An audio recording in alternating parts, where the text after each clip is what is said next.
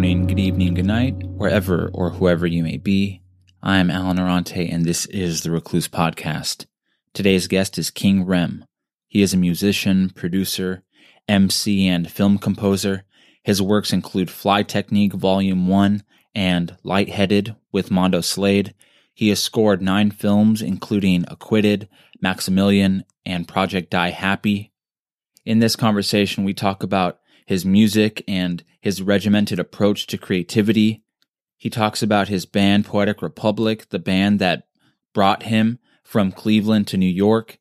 We talk about his early experiences with music, how his mom bought him a Cabbage Patch record player, and how his grandmother played the organ for the church.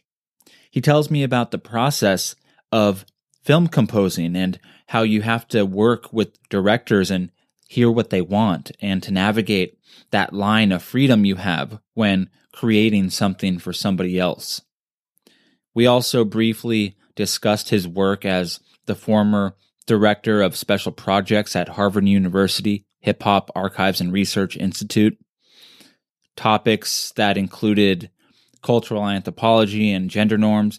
We didn't get deep into them in this conversation, but I was really surprised and happy to know that he had these academic interests that I have as well. So I'm excited to talk to him again on those topics next time. So without further delay, this is a portrait of King Rem.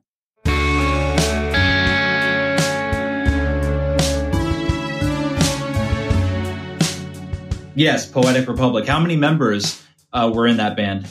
So it was a core 4 members, now currently down to core 3 members. But at certain points, it got up to about 8 people, DJ, live horns, full band setup and everything like that. And then myself and my partner, Prime Minister, were the 2 lead MCs, and we were also instrumentalists too. So we used to do some really interesting, fun shit on stage. And it was a good time, Wow. What happened to that? Do any of the members still operate together, or is it just disbanded? It's pretty much there's been a serious, deep hiatus for a while, just doing different things. And it's just core 3 members. My drummer, Asante Allison, he plays with a band now called The Katy. And they're a great band. You should check them out. The Katy, Thekaty, great band. And then Prime Minister, he just released another solo album, like on Juneteenth last week. So I'll shoot you that link too. Yeah, you gotta check it out. Yeah, hell yeah. So everybody's been busy, and then I think these times now that we're living in, we definitely been talking about, getting back together and doing some shit. So it's an interesting time for real. So you left to Brooklyn with these cats to pursue a dream in music, I assume. So what happened? So you guys were going hot for a few years, and all of a sudden things kind of cooled down a bit, and you just stayed in Brooklyn? Exactly. That's exactly it. It was going hot, touring, and when you're like grassroots touring like that, there's money, and all those things, and things not moving as quickly as you think they may be moving and creatively. So we just kind of disbanded for a time, and everybody got caught up doing different things, and we're fairly successful doing different things. So it's just really hard to kind of, come back when you're doing well on your own. So, Yeah, I've heard, and I'm in a band myself. I've been in a band over the years. The first band I was in was a punk band. We turned into metal, turned into jazz. And now I'm sort of in like this, progressive jazz sort of trippy sounding band. So I have a little experience with that. And I've heard this, and I have to agree on some level, that being in a band is like having 4 girlfriends. Oh my God. Do you relate to that at all? Man, it's like having a girlfriend, caring for an elderly grandparent, having a pet. They're your friends, having to answer to people still as well. You're still responsible to them for your contributions. So it's a lot, man. If it goes well, it is really great. But, if there's any kind of, bumps in the road or kind of trepidation, it can get real sticky real quick, What are some things that people who aren't musicians or who aren't in a band, what kind of things happen like in that band dynamic that where you might disagree with somebody? Like, what are some of the issues you can think of? Maybe not in that band, but in general, that musicians who are working together have. Like, what kind of issues might come up? Well, I think it's well, first the first thing that comes to mind is just creatively, and then also kind of like your own like ego, I guess would be the word. Like, everybody's out to prove themselves as, a worthy contributor of the band. And there's different levels of musicianship and there's different levels of penmanship as far as MCs, which is baffling. I'm like, I can't believe the Wu-Tang Clan has lasted this long, and largely because they all really, it's true. They believe the same thing and they kind of have the same, personal philosophies, which helps. Right. So I think creatively is like the first thing. Everybody has like their own idea of what the band should be or what the group is and what it should sound like and what it should look like. And, now that we're grown, the remaining core three members, we're like, all right, we know how to work on our dynamic together, but we're just not in the same place anymore, So, there's a little, retrospect is 2020, I guess, Yeah. Yeah, I asked just because the band I'm in now, it's a lot of fun. But we all have a personality. And I think, we've like disbanded, sort of. I've been kicked out, like all this like stuff, and now we're back together, smoking again, just really hitting it. Well, then, of course, Corona kicked in and now we're not.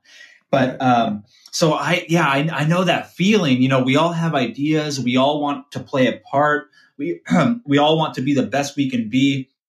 And, for instance, nobody wants to feel like they're the worst member. Nobody wants to feel like they're the least talented.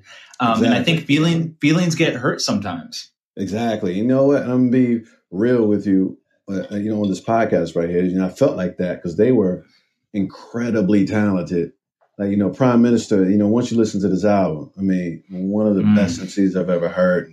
Ashanti Allison is just one of the most creative and musical drummers, just really talented drummers that knows what to do. A lot of drummers have chops, and they get crazy, but he's got chops, but I mean, they're just always tasteful. He's such a great musician. So I, was insecure a lot, you know what I mean? I always had a lot to prove. So I don't think I helped in that whirlwind. And there was a lot of drugs and alcohol and women. It was all types of things going on. So, when did you leave Cleveland and how old are you now? So I'm 38. I left Cleveland at 20. We were 25. We were all different ages, but I was 25. Yeah, 25. So yeah, I'm 38 now. So I've been in New York since. I took a brief reprieve in Chicago for like a year and a half. Wow. But back in New York, for. What was the Chicago stint about? Was it a woman or was it a job? Why were you there? Oh yeah, it was a relationship, and I think mostly it was just like that was around the time where the band was like kind of dissolving. So it was just like new scenery, kind of a perceived new start. The relationship part obviously didn't go well, but the mind clearing did, and it helped me get refocused and know that music is my paramount. This is who I am. This is what I do. So. Definitely helped me refocus at least. So it was valuable for that reason. And Chicago's a cool town too. So what's the drive from Cleveland to New York? Because my geography is slipping me here. How far is it? Oh man, I've done that drive. I want to say no less than 100 times.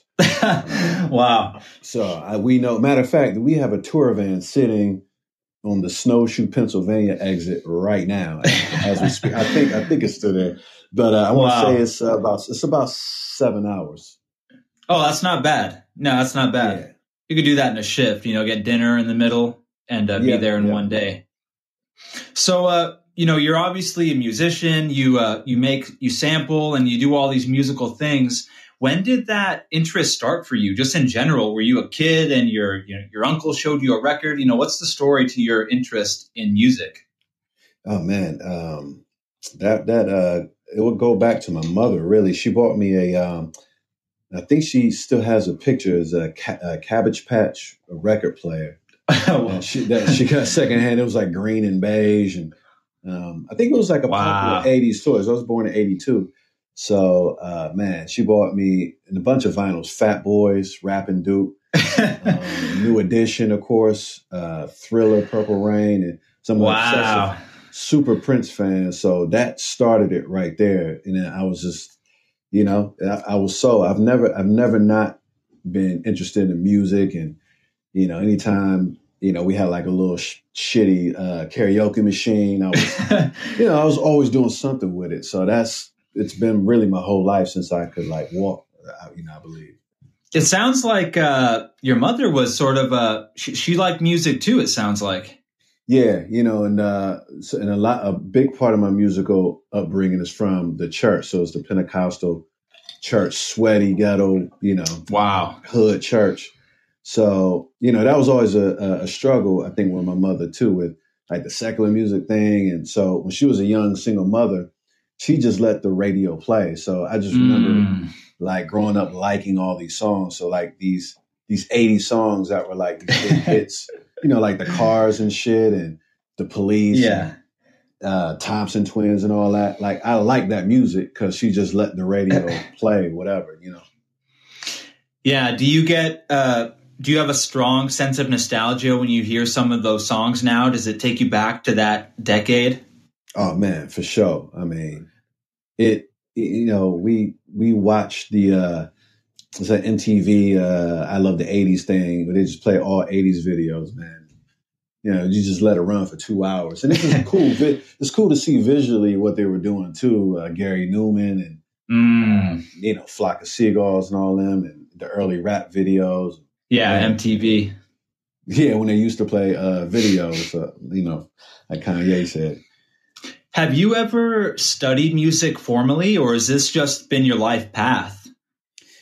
Yeah, man. So from my upbringing, like growing up in the church, I was in the marching band. I was like a band geek. Oh, wow. So, yeah, I played I played trumpet. I started with trumpet. I did trombone for a couple of years and then went back to trumpet. So yeah, I was in marching band the whole, my whole school life from like, it was like 6th grade, 5th grade, all the way through my first year of college. So you even pursued some music in college. Was that before you knew your major, or what's the deal with that? Yeah, so I just played that the first year of college, just as something to do. I wasn't really interested in pursuing like a ensemble, horn section situation.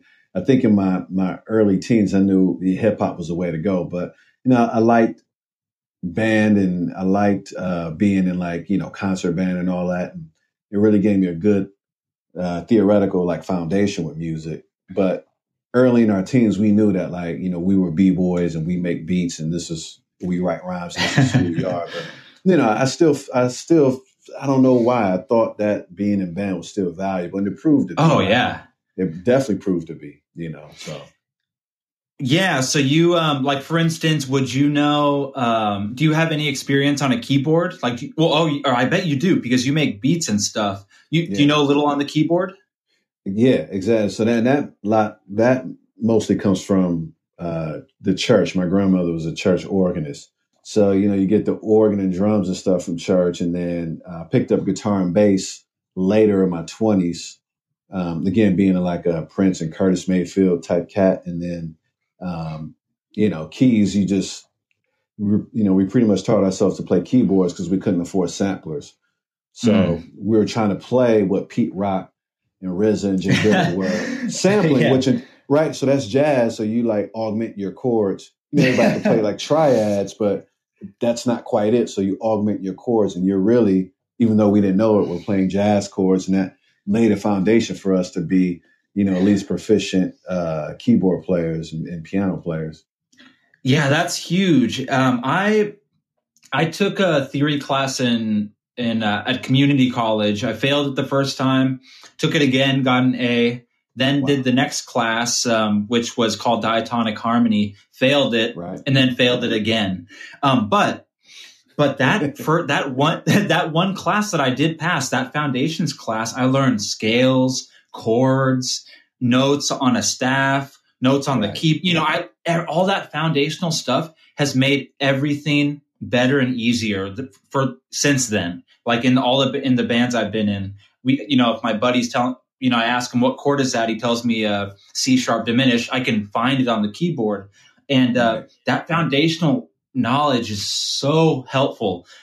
Even for something, of course, I respect beat making and rap, but someone might not think that's knowledge based, when really, like you said, it helps.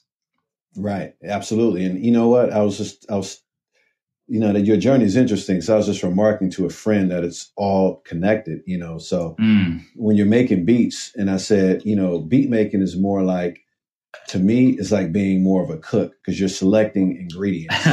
You know what I'm saying? Yes. Like you're applying musical ideas, but you're really selecting ingredients. Because case in point, growing up in church and having this interest in hip hop, you would get like clown, like, these guys in church got these chops and blah, blah, blah. But, when you hear their production, it's like, oh, that's trash. I mean, you're a great musician, but, that don't make you a great producer. You know what I'm saying? So right. You need to select certain tastes and, match frequencies and, reasoning, and like, just pitching up a sample changes the whole mood. You know what I'm saying? Like those types of decisions, are equally as intellectual, maybe not as musically, proficient, or, so much musical technical facility, so to speak. So you said that, were you always a churchgoer when you were like really young? What years were you going to this church where your grandma's playing the organ and you're hearing all this gospel? What years was that? This was, from birth all the way through like my early 20s, really up until, I moved to New York, really. My cousin, she's a great drummer, so it was a really great musical atmosphere, and just some really, really great players. And, I'm from Cleveland, Ohio, so there's a lot of great just musicians that, a couple guys playing with this person in this major act. So it's a very musical town, a lot of talent. And the picture I'm getting from these, the church and the atmosphere you're describing, I get that. I would imagine there was a lot of passion too. So yeah, you learned and were exposed to music, but I would guess that you were also exposed to musical passion too. Right. Musical passion, showmanship. There's like ebbs and flows and things like that. And of course it's boring as a child, but like looking back, you know what I'm saying? And, just even just that core blues and,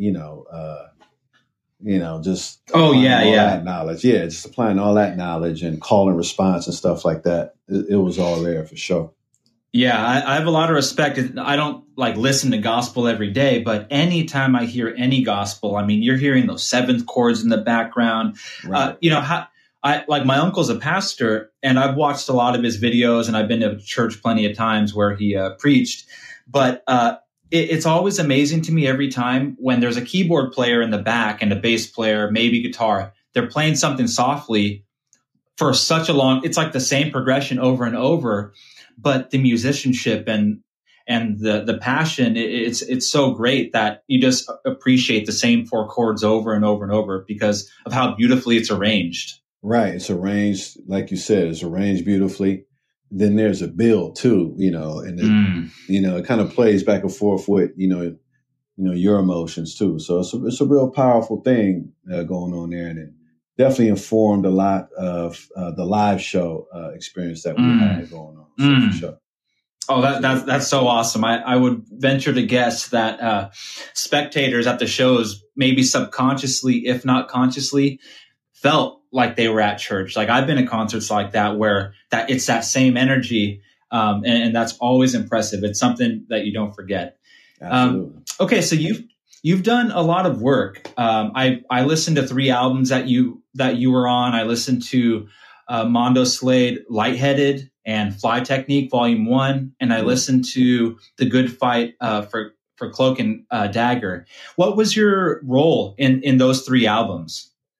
So I fully produced Lightheaded, I think, except for one track that my partner Prime Minister produced. And I produced all of Fly Technique. And then I produced half of Cloak and Dagger. Prime Minister produced the other half. Wow.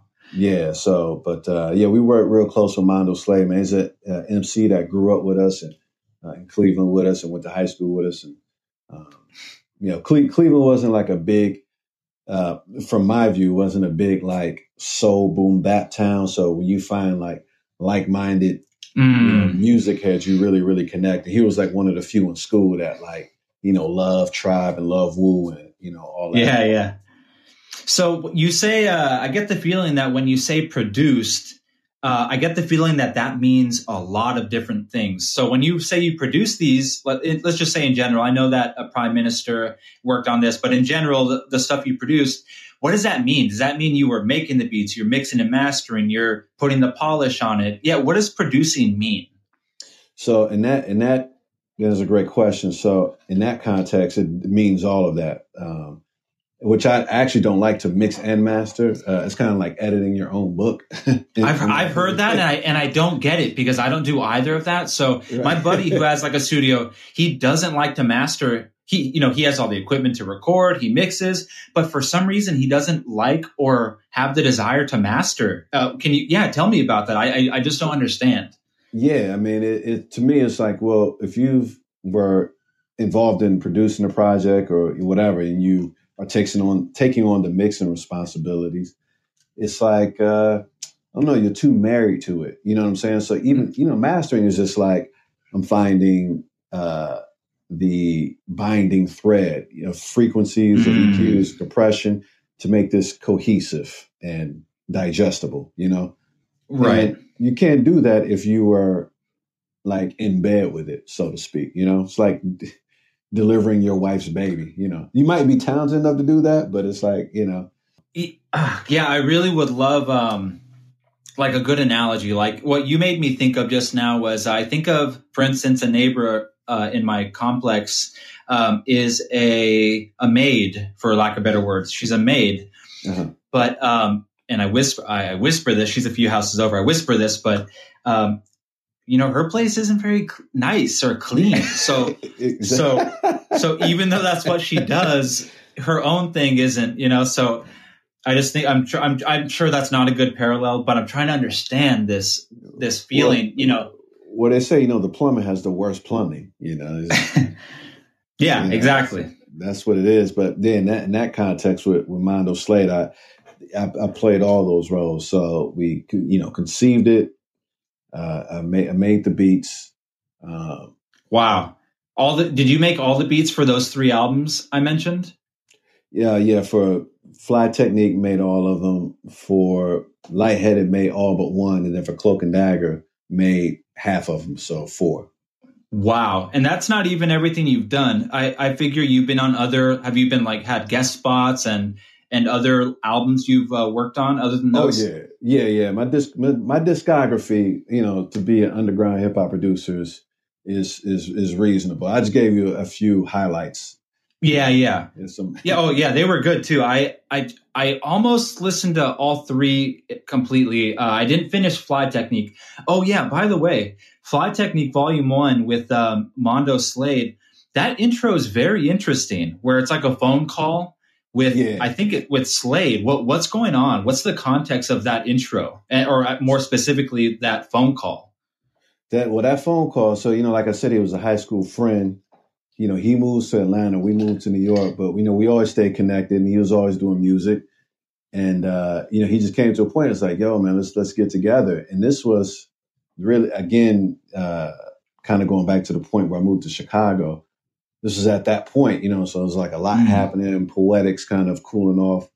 So I was like, yo, let's do something. But then he gets caught up, has to, go sit down for a while, do some time. So he's actually making that phone call, from being locked up. Wow. So, yeah, so he's going to turn himself in. And, so that put a little wrench in the plans. But, from that point, I was making those beats and like kind of conceiving, but I think he would dig, and he was writing every day in there. So when he came out, we just laid it down and boom, Wow. It's such an interesting, because what it is, it's not really a phone call, right? Is it a message he left for you? It's a voicemail message. Yeah. Right. Yeah. And it's really funny because he's mentioning like about the work he wants to do with you. You get the impression that you guys were talking about it previously. And it's funny because he actually says the record's name. He says, I don't know, we need some fly, some with fly technique or something like that. Do you think he purposefully planted that? Do you think he had that idea in his head to call it fly technique, or do you think it was really just off the tongue, off the dome? I think it was just something because he throws out ideas like that a lot just to see what sticks, so he's a stream of consciousness type cat. So, he'll be, he's a great storyteller. So he'll be telling stories and he'll stop and jot something down. So I think it came just from like a stream of consciousness, really, if I was to guess, and I got that voicemail message and I was pissed that I missed his call, but, of course I couldn't call him back. And it was like, wow. So I didn't know the next time I was going to hear from him. So I was like, all right, you know what? I'm going to start producing specifically for Slade, and we're going to make this happen. Was that song? I believe it's titled just Intro. Was that the first of the series, or had you done a few of those beats in the middle already, and you just created this for the intro? Or I guess where did this intro get written? At the beginning, in the middle? Well, we had actually finished the record, and I was like, I still got that voicemail message you left. Oh, wow. Yeah. I had like saved it and like, exported it. I think, you can export it or whatever and save it as a voice memo or something like that. So I had saved it, and I was like, man, I think we should put that as an intro. I have a beat, that I think would, be like an intro type beat that I like, but I don't think it's strong enough for a song.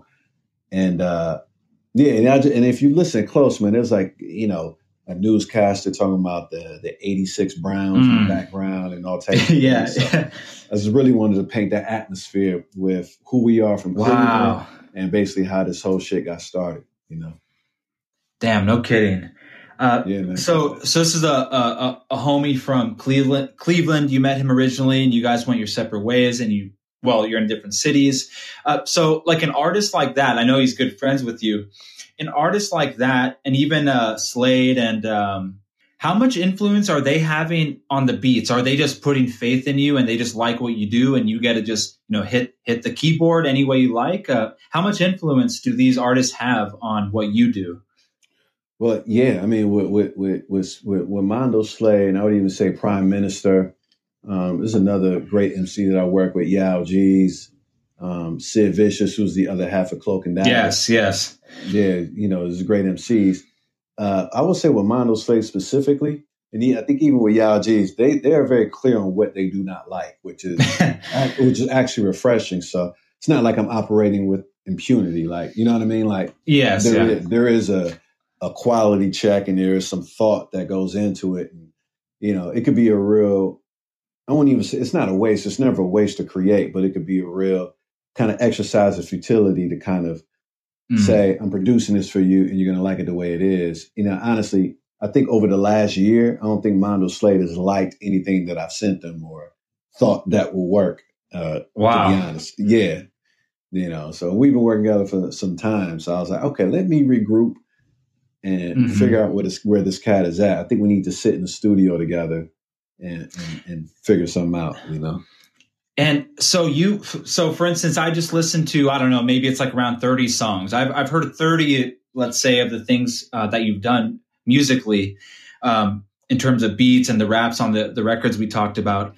That's a lot of ideas. Do you get the sense that you're like an endless pitcher of like Ice-T? You're just never going to run out of ideas. Do you get that feeling? Man, you know what? I hate to say it, but I really, you don't want to say it, but I'm very thankful to God that I'm able to feel like that, because I really do. Like for the movie, so for film composing, and I don't know if you listen to any of those cues. Oh yeah, I did. So that movie I wrote about, man, 2.5 hours worth of music for 88 minutes. So a lot of that got cut. Wow. So I'm thankful. I'm very self-aware too. I'm not the most talented musician, but for what I have to work with, I make the most of it and try to be efficient, organized, and so I have a very tight schedule on producing and practicing, and so I'm always ready for whatever. So I like to think that I'm an endless well, of production capability.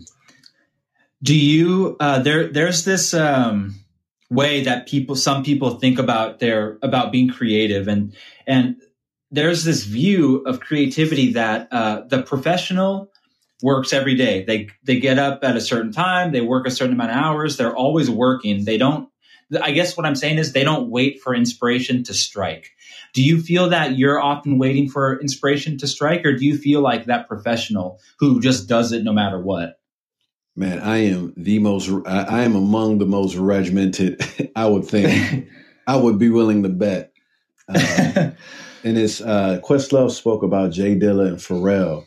He said that they're among the, and I know I heard Prince was like this too. They like to keep business hours. So like Jay Dilla will wake up, start making beats for 8 hours, and then stop. You know what I'm saying? Like. And that is exactly how I am. I wake up, tune up or whatever I'm going to do, prepare for whatever I'm going to do, go through records, whatever. And then I work. And then in the evening, I'm able, to read or, pursue other things. But yeah, I prefer to operate on like a business schedule, like a professional.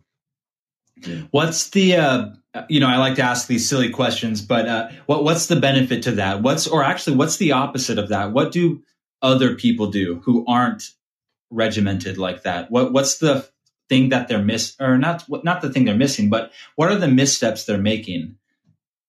If it is, maybe is that another way of operation? So I would say it's another way of operation. For me, it would be a misstep because, like I said, I'm just real self-aware. So I know that I need repetition and attrition and like routine in order to see if I'm getting better at something, or, has my work been stale, or do I need to, pursue something different? And I notice, I would look at my work over, let's say 3 days and say, man, all my tempos are from 85 to 93. So for these next 3 days, I'm going to really push myself to, slow it down to like the 70s to like a ballad, or, speed it up to something more energetic. And then also see if, aesthetically I can make it more energetic, slower, or, just really challenge myself with what I'm doing. Are you the kind of person that's always thinking about music? So, and what I mean is, so I don't know how you get to work. Let's just say you walk to work, you drive. Well, if you're driving, you're probably listening to something. But when you're in a place where you don't have headphones, are you still thinking of music sometimes, or is it always purely in the real world with your hands that you hear and make music? Man, 24/7, always. My head is in this shit, bro. Like I'm always watching tutorials. With the technology nowadays, you can never know enough about your software and your equipment. I'm always watching live Tower of Power videos and Curtis Mayfield and Funkadelic shit. I'm looking up bass tabs and guitar tabs and like, oh, that'd be a cool song to learn. Whatever. There's nothing. I don't do anything else except I pay attention to Cleveland sports and, I read. But other than that, my life doesn't involve anything else. I don't cook. I don't, none of that. So, yeah, I don't care about clothes, anything. That's it. Music. Yeah, I find myself thinking about music a lot. I'll get a melody and in the shower, or I usually sing in the shower, but I'll get a melody somewhere. And sometimes I'll get like a fragment of a song I've heard maybe once in my life. And I'm trying to determine who it is. Like, and it's like the worst tragedy that I can't name and find the song I'm thinking of.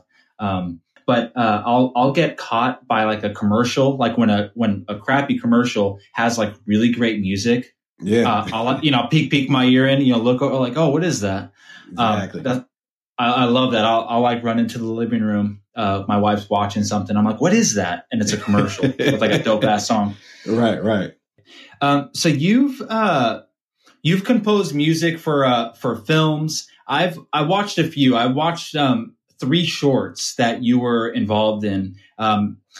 it was called, one was called Acquitted, one was called Maximilian, and then one was called Project Die Happy.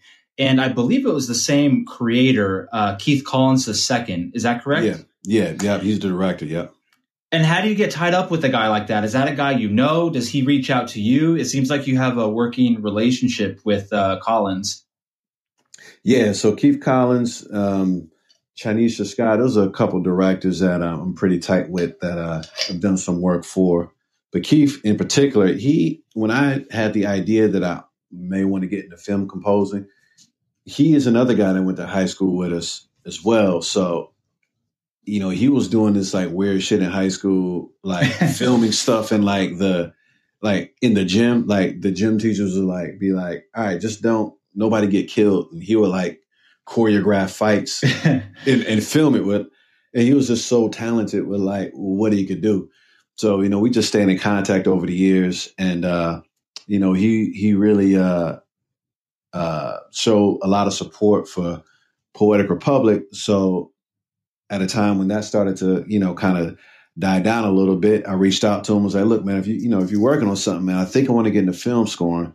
And he shot me a scene and was like, yo, try something. And boom, he dug it, gave me, his ideas, his vision, and, we established a working relationship there. And, he's a pleasure to work with. And that's a guy that like really knows what he's doing. And I really like people like that, like what their craft is, they are in it and they are on it. Like he knows exactly what he's doing. And, they did Maximilian with a very, very limited budget and, a lot of just ingenuity, and it turned out real good.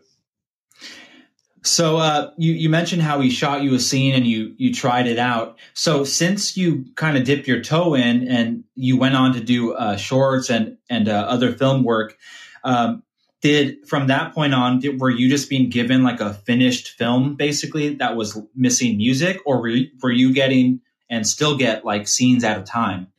So yeah, how you described it is pretty much how it is. It's either or a lot of the time. So I know from Keith, I've gotten both.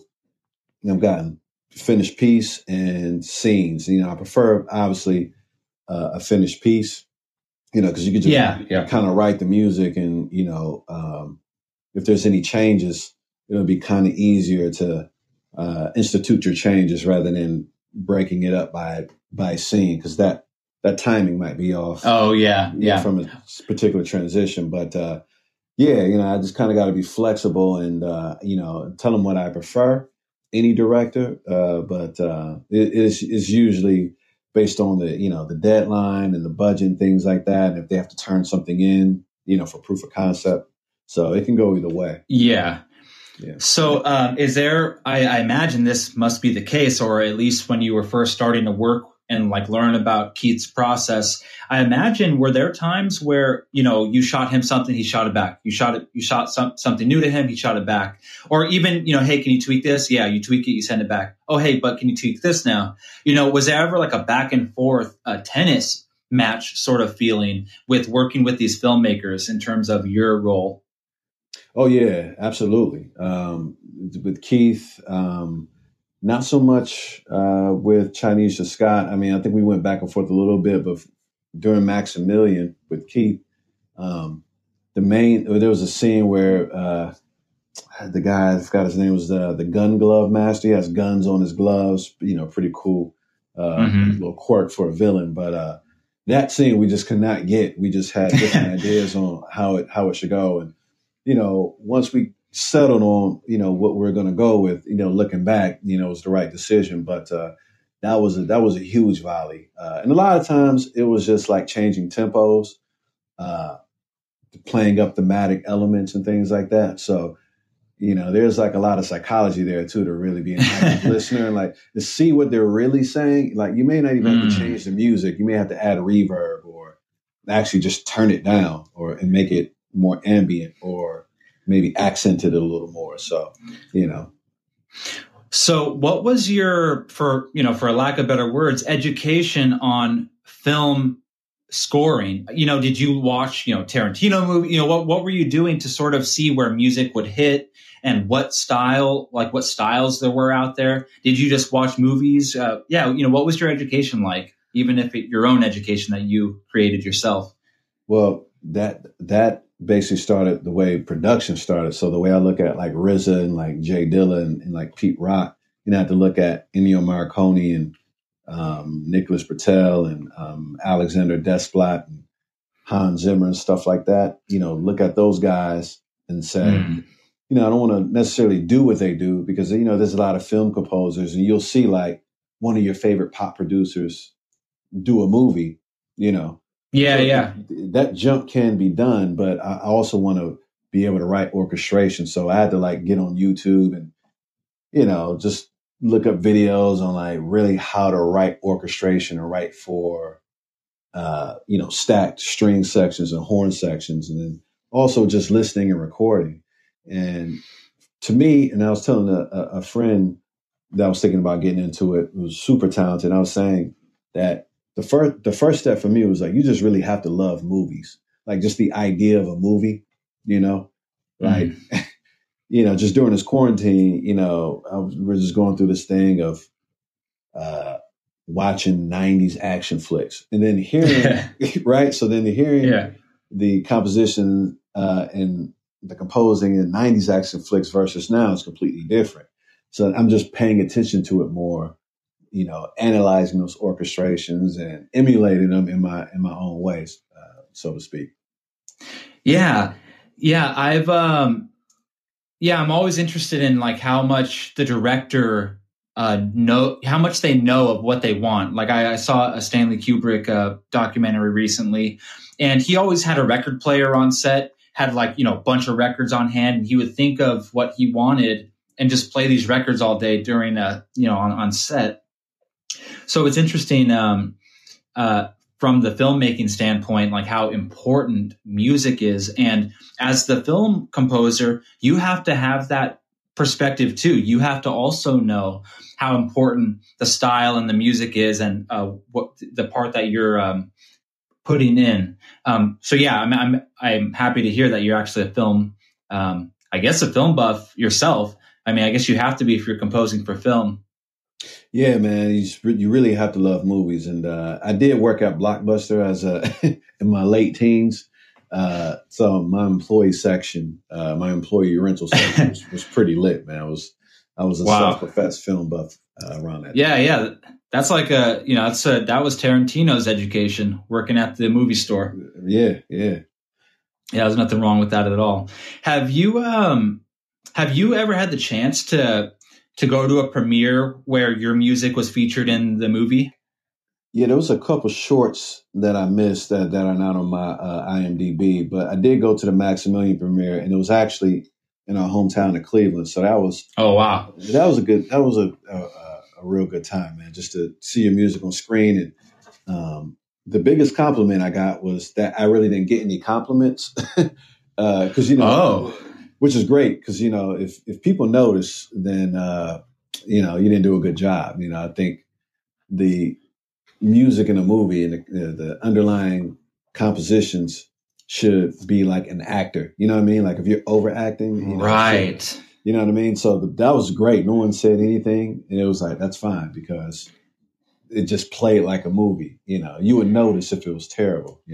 Yeah, totally. Yeah, I agree. What's funny is that you also have experience with mixing, and I imagine about mastering too and music production. Are you sitting there at a premiere listening to your own stuff, noticing things, or are you content and satisfied and it's as good as it could possibly be?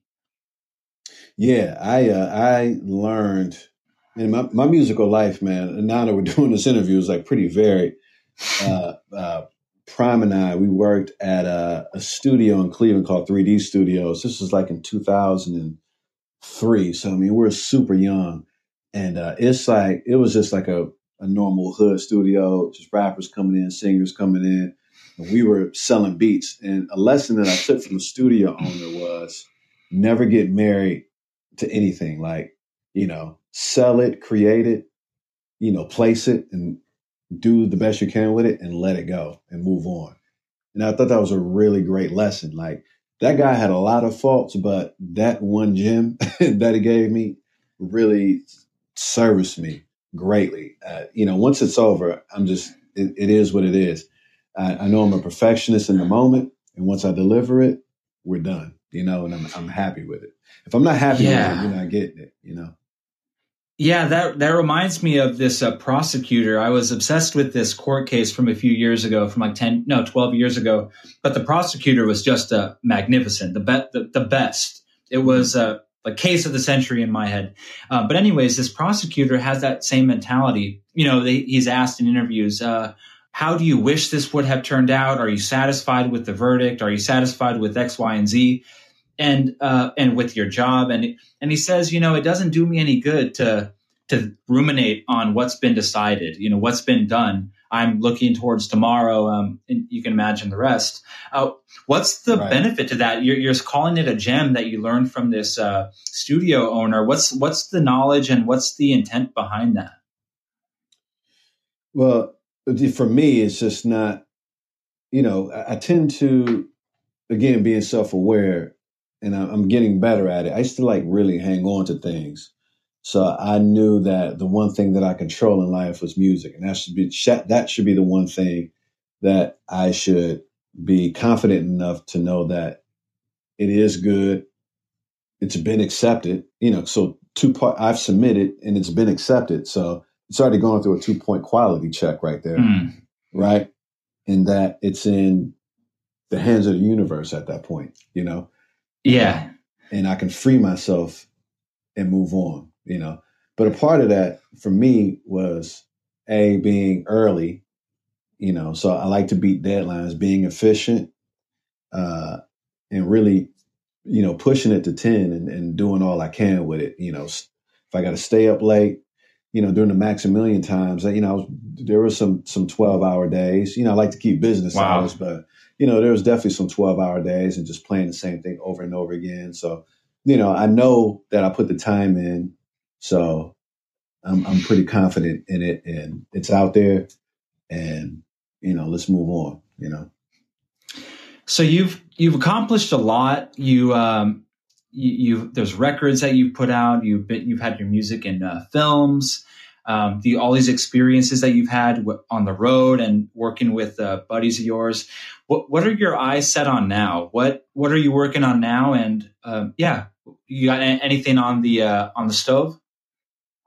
Well, one thing I did in the past that I really enjoyed, I was special projects director at the Harvard Hip Hop Archives and Research Institute.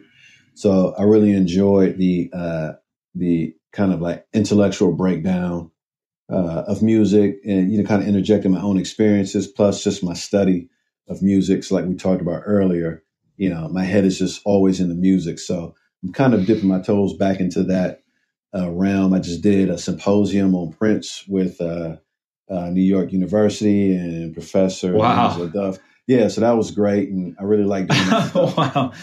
That sounds highly academic. I mean, is that in academia, or am I imagining that? You say Harvard University, and actually, I'm not even sure what you're talking about. What is it? So you said special director at the Harvard University, the Archives and Research, and then you said you did a symposium on Prince just recently. Yeah, paint the picture. I'm not sure that I know exactly what that kind of work is.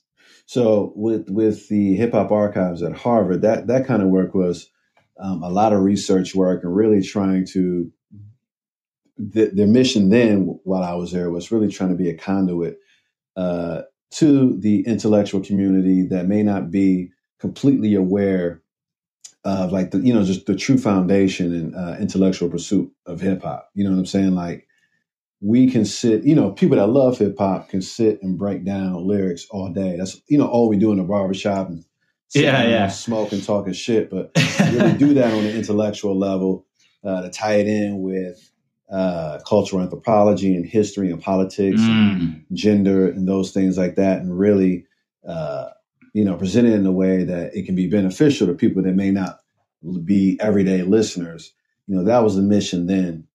With this recent Prince symposium, we took a look at Dirty Mind. This was 40 years of Dirty Mind. It came out 40 years ago.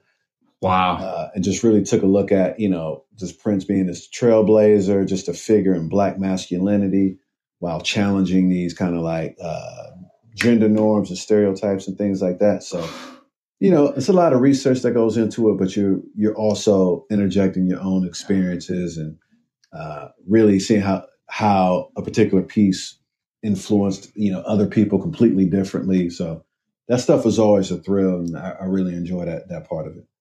Wow. You know what we're going to have to do, and I hope you're interested. So I got just a couple more questions for now. I think it would be great. It would be so great to talk again about all those issues that you just mentioned, everything you just said about Prince and gender and cultural anthropology. I'd love to have a conversation geared toward those areas. That's awesome. I love that. I think that's another hour of talking that we could do on those subjects alone. For sure, man. Sign me up, bro. Hell yeah.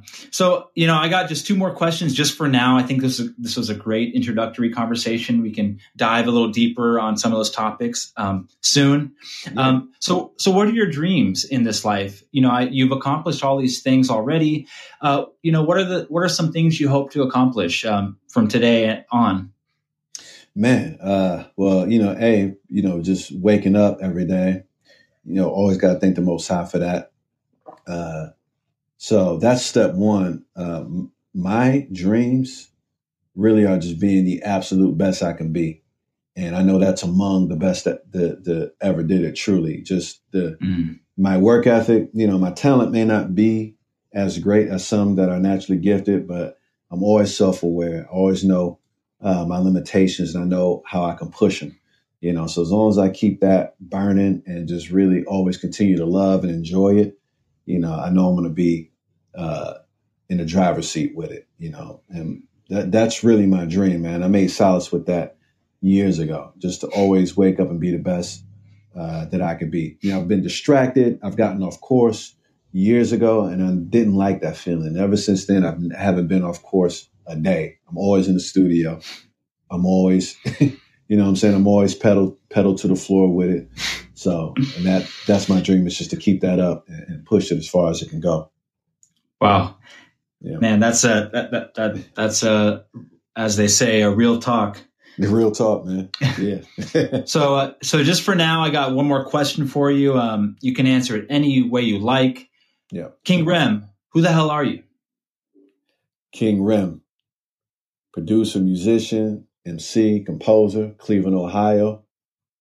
Always truthful, always an open book, always honest, always looking to be better, trying to be more compassionate, trying to be more empathetic, more understanding, braver.